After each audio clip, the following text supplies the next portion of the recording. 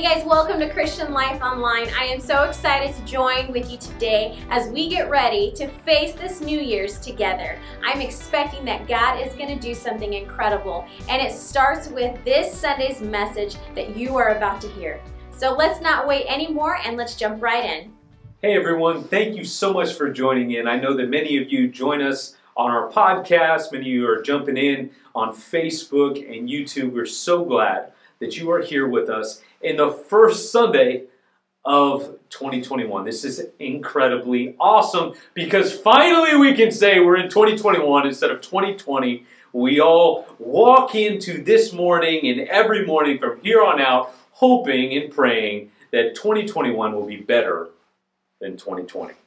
You know, the 2020, we never could have imagined what it would bring our way. I never could have predicted that we would be sending our kids to school online. We'd be going to doctor's appointments online because that makes so much sense and it's so helpful, right? We've been running out of toilet paper. I mean, a toilet paper shortage, really? Like, I've never in my life thought that I was going to have to buy something on the black market until we started running out of toilet paper. I'm like looking for somebody selling stuff out of the back of their truck, and I'm like, hey, help me out, right? But I mean, this has just been a crazy, crazy year. And my only claim to fame for this year is that I was one of the few people that can say that I carried hand sanitizer with me everywhere I went before it was cool, right? The life of a germaphobe. You're probably lucky you never had to experience that, but welcome to my world, 2020. As I begin to pray and think about what it was that God would have me to share with you as we begin this new year, there were two parables that I kept coming back to. So that's what I'm going to share with you. There's two parables that we're going to be discussing over the next 5 weeks.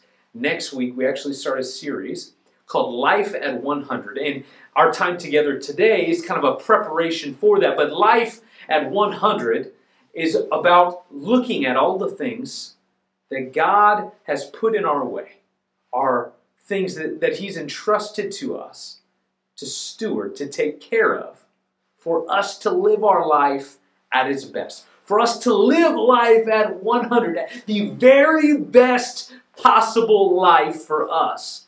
These are things that we need to steward, we need to take care of, we need to take good care of. And that's what we're looking at.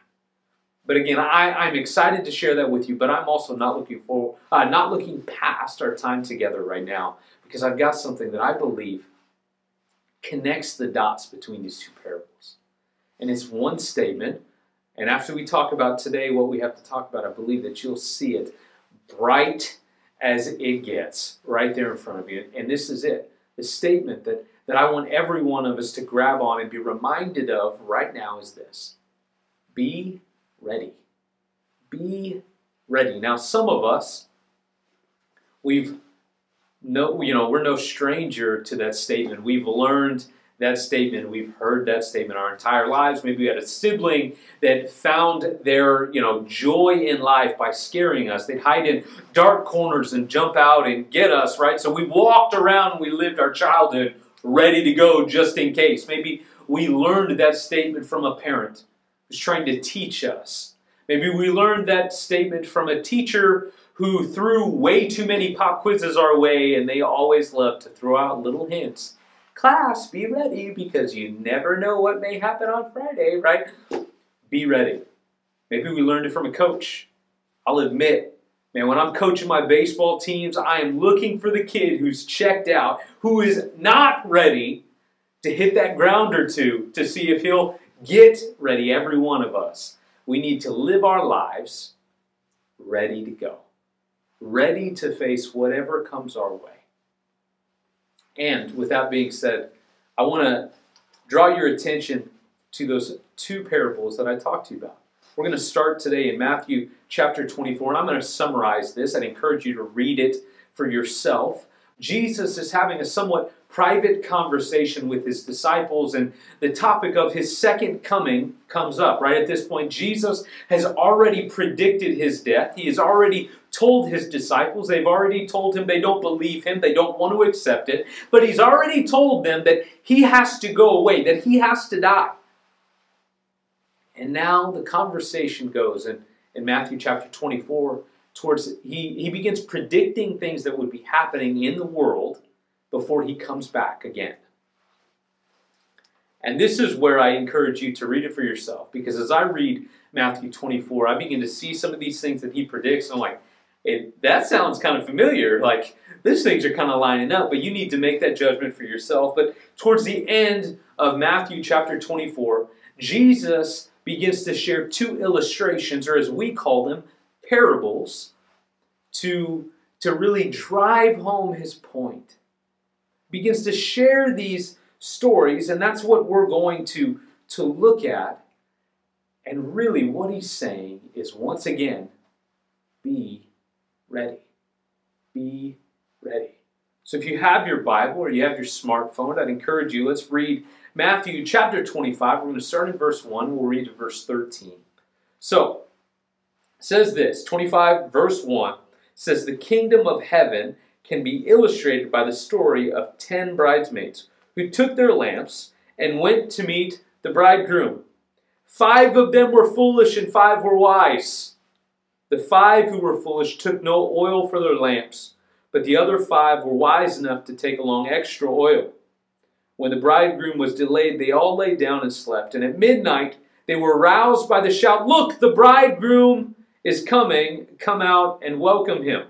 Now, I'm going to pause here for a second, because I think, this isn't really something that makes a whole lot of sense to us in its original context, because this isn't our traditions. But in the Jewish tradition, they would go when they were getting married. It was pretty common for the groom and maybe some of his friends to come, right? And that was the way of starting the festivities, starting the marriage ceremony. For us, when we get married, it's like 30 minutes and then the reception, right? They had like a week-long reception, and it was like all reception. And this was kind of the kickoff. And when this was coming, when the bride would be coming, the bridesmaids would know. And they would stand there with the lamps, and they'd be waiting, looking for the groom. And then they would light their lamps, and they would show him into the party. And that's what's going on here. I hope that helps this make a little bit more sense. Verse 7, it says, all the bridesmaids got up and prepared their lamps. Then the 5 foolish ones asked the others, please give us some of your oil, because our lamps are going out. But the others replied, we don't have enough for all of us. Go to a shop and buy some for yourselves. Now, they're not being selfish. They're being realistic. They're saying, we don't have enough to supply your needs and ours. Verse 10. But while they were gone to buy oil, the bridegroom came, and those who were ready went in with him to the marriage feast, and the door was locked. Later, they stood outside calling, Sir, open up the door for us. But he called back, I don't know you. And here's verse 13. So stay awake and be prepared, because you do not know the day or hour of my return. So as we go through this, I'm going to summarize, because I just want to make sure that you're following what's going on here. So Jesus uses this story to illustrate our need to be ready. And we're not talking about a marriage, right? This is an illustration. It's a story. But he's talking about his coming again. He's talking about how we need to be ready because he's coming again. And this relates to us because it says the kingdom of God can be illustrated like the kingdom of God. Means what's happening today. Us. If you call yourself a Christian, someone who strives to live their life the right way, as a Christian, the kingdom of God can be described like this. This is what we're supposed to do. This applies to us. We need to be ready. The question is, which one are we? Are we the wise one that had enough and had extra? Are we the foolish one who didn't have enough? They weren't ready. So if this whole idea, this whole thought is we need to be ready. We need to stay prepared. If we're to follow Jesus' advice, if we're to follow the advice of our coaches and our teachers, maybe our boss that's encourage us to be ready, if we're to follow the counsel of our parents to be ready, in just ordinary everyday things, I really think that we need to take a nice long look at Jesus' counsel to stay ready for something far more important than just everyday life. We're talking about heaven. We're talking about eternity. This illustration is not about a wedding. It's about heaven. We need to be ready. And what this story implies, what Jesus is getting through, is if you're not ready, you're in danger of not making it. So how do we stay ready? I don't know about you. I want to go to heaven, right? I want to go to heaven. I don't want to be on the outside of this party looking in, calling in, trying to get someone to open the door for me, only to get the response, I don't know you. That's not what I want for my life, and I don't believe that's what you want for your life. So how do we get ready? I believe that this parable outlines three very easy to say, slightly harder to live out ways that we need to stay ready. We need to be ready. And the first is we need to make preparations. We need to make preparations. Obviously, this is linked directly to the wise bridesmaids who had their supplies, who had extra oil. They were prepared. So how do we do this? How do we apply this to our life? And this is where, quite frankly, I say this is where the churchy answers come into play. How do we get ready? How do we stay ready? How do we be ready? And we need to be reading our Bibles. Not just so we can check something off our to-do list. We need to be reading our Bibles because how we get ready, how we stay ready, how we live our lives in that state is directly connected to God. We need to be reading our Bibles. We need to be praying. There's no substitute. You can't be ready without that relationship. This is the single greatest gift that we've been given. It's a direct link between us and God. All we have to do is open it up, read, and apply, right? How do we get ready? We make preparations, and we make preparations by reading our Bible, by praying, by living our life in a way that accomplishes that goal. The second thing is don't fall asleep.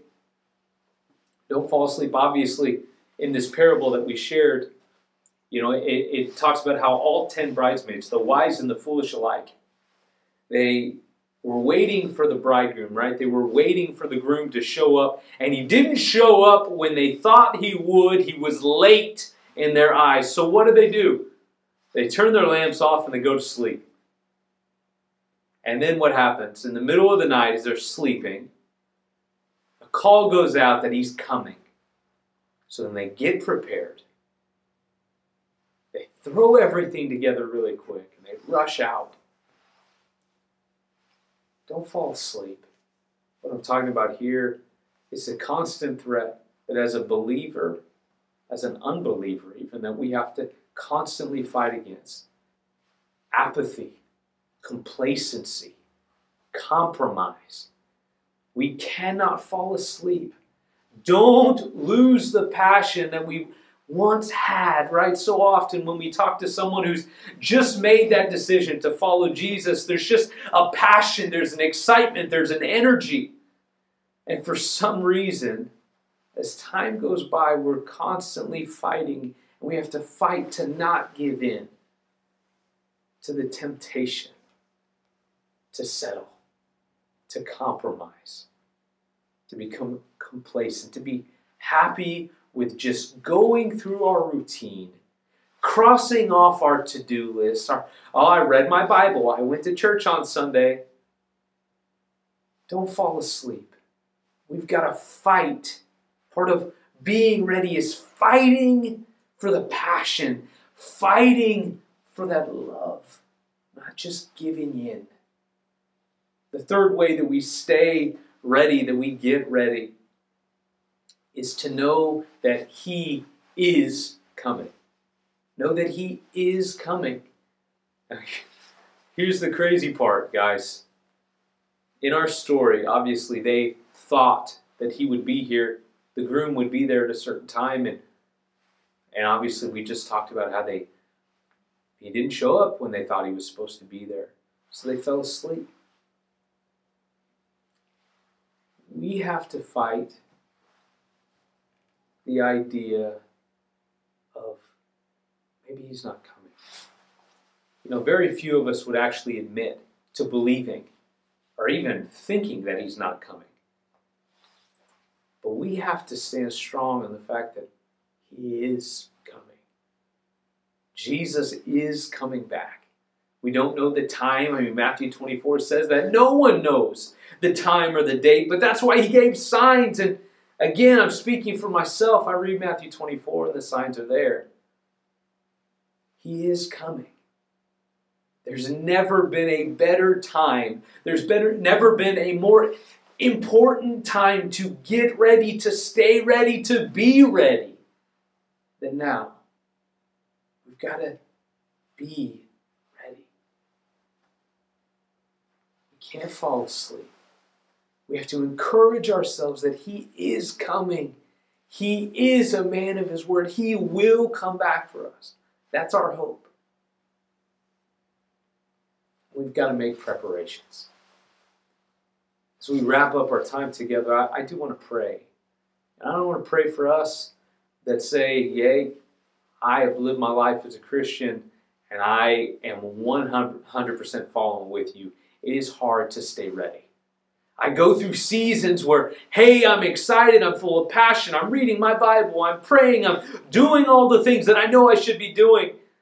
And then I just burn out and I get tired. And it's easy to slip back into old habits. I want to pray for us because we got to stay ready.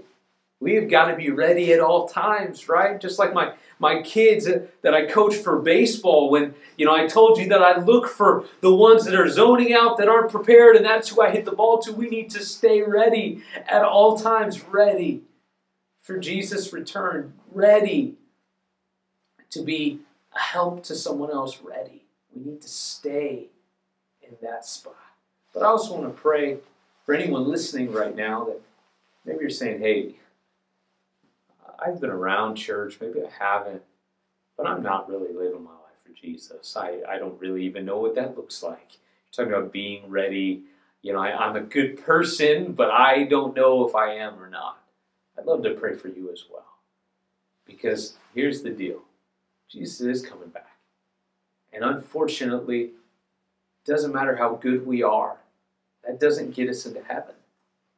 The Bible says that if we confess with our mouth and believe in our heart that He is Lord, that He died on the cross for our sins, then we'll be saved. It doesn't say if you help the homeless and you feed the homeless and you help everybody that you'll be saved. No.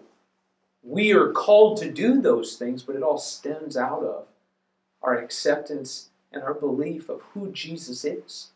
That He is the Savior. That He will come back. So I'd love to pray for each and every one of us right now. God, I pray for my friends, God, who are considering now making that decision for the first time. And as maybe they heard me say that your word tells us, directs us to confess with our mouth and believe in our hearts that you are Lord, that's how we're saved. God, if they're in a spot right now where they're choosing to put their faith in you, choosing to put their trust in you, God, or they're just trying to find out more information, I pray, Lord, God, that you would meet them exactly where they're at. God, that you would speak to them in a way that they would know what you're saying. God, I pray that you would show up for them. God, that they would pray something simple along the lines of, forgive me for my sins. Help me. I want to serve you. I believe you are who you say you are. That's all it takes. I could also pray for my myself. God, I pray for everyone else, God, that we do our best to live our life for you, but we fight that constant temptation to settle. God, apathy, complacency. God, we fight that battle with staying ready, God, with making our preparations, with reading our Bible, with praying, God, with communicating with you. God, maybe we struggle with doubt. Just wonder if you're ever really coming back. God, I pray that you would meet us exactly where we're at as well. God, that you would encourage us. God, that you would show us your faithfulness. God, and you would help us to do exactly what you said. God, in Matthew chapter 25, verse 13. God, that we would be ready. God, we thank you. That was an encouraging message for me. I know that God is with us and that He is going to push us and encourage us to do our best this year together. I'm so excited to continue on with this series as we move forward in this new year. God's hand is going to be over our life and as we continue to trust in Him. Right now, if you're here today, I want to give you the opportunity to give today. We're going to take our offering, and I'm believing that God is going to use what we have and do incredible and amazing things. So if you're wanting to give today, it's so easy. All you have to do is text the amount that you're wanting to give to 84321, or you can just go to our website at clcgridley.org and hit that Give tab. Let's go ahead and pray together as we give. God, I thank you, Lord, for all that you've blessed us with. God, for helping us to get through this crazy year, Lord. God, we have made it, and we are in 2021, and we are believing that you are going to do amazing things with our lives, God, that you're going to push us to grow and to continue to move forward and not backwards. God, I pray that you would take what we have, Lord, and do something great. We trust in you today. In your name we pray. Amen. Now, before you go, make sure you check out the links below. We've got our children's ministry. We've got worship on Spotify. It's incredible. So let's do this together, you guys. Live at 100, doing our best. I'll see you guys next Sunday.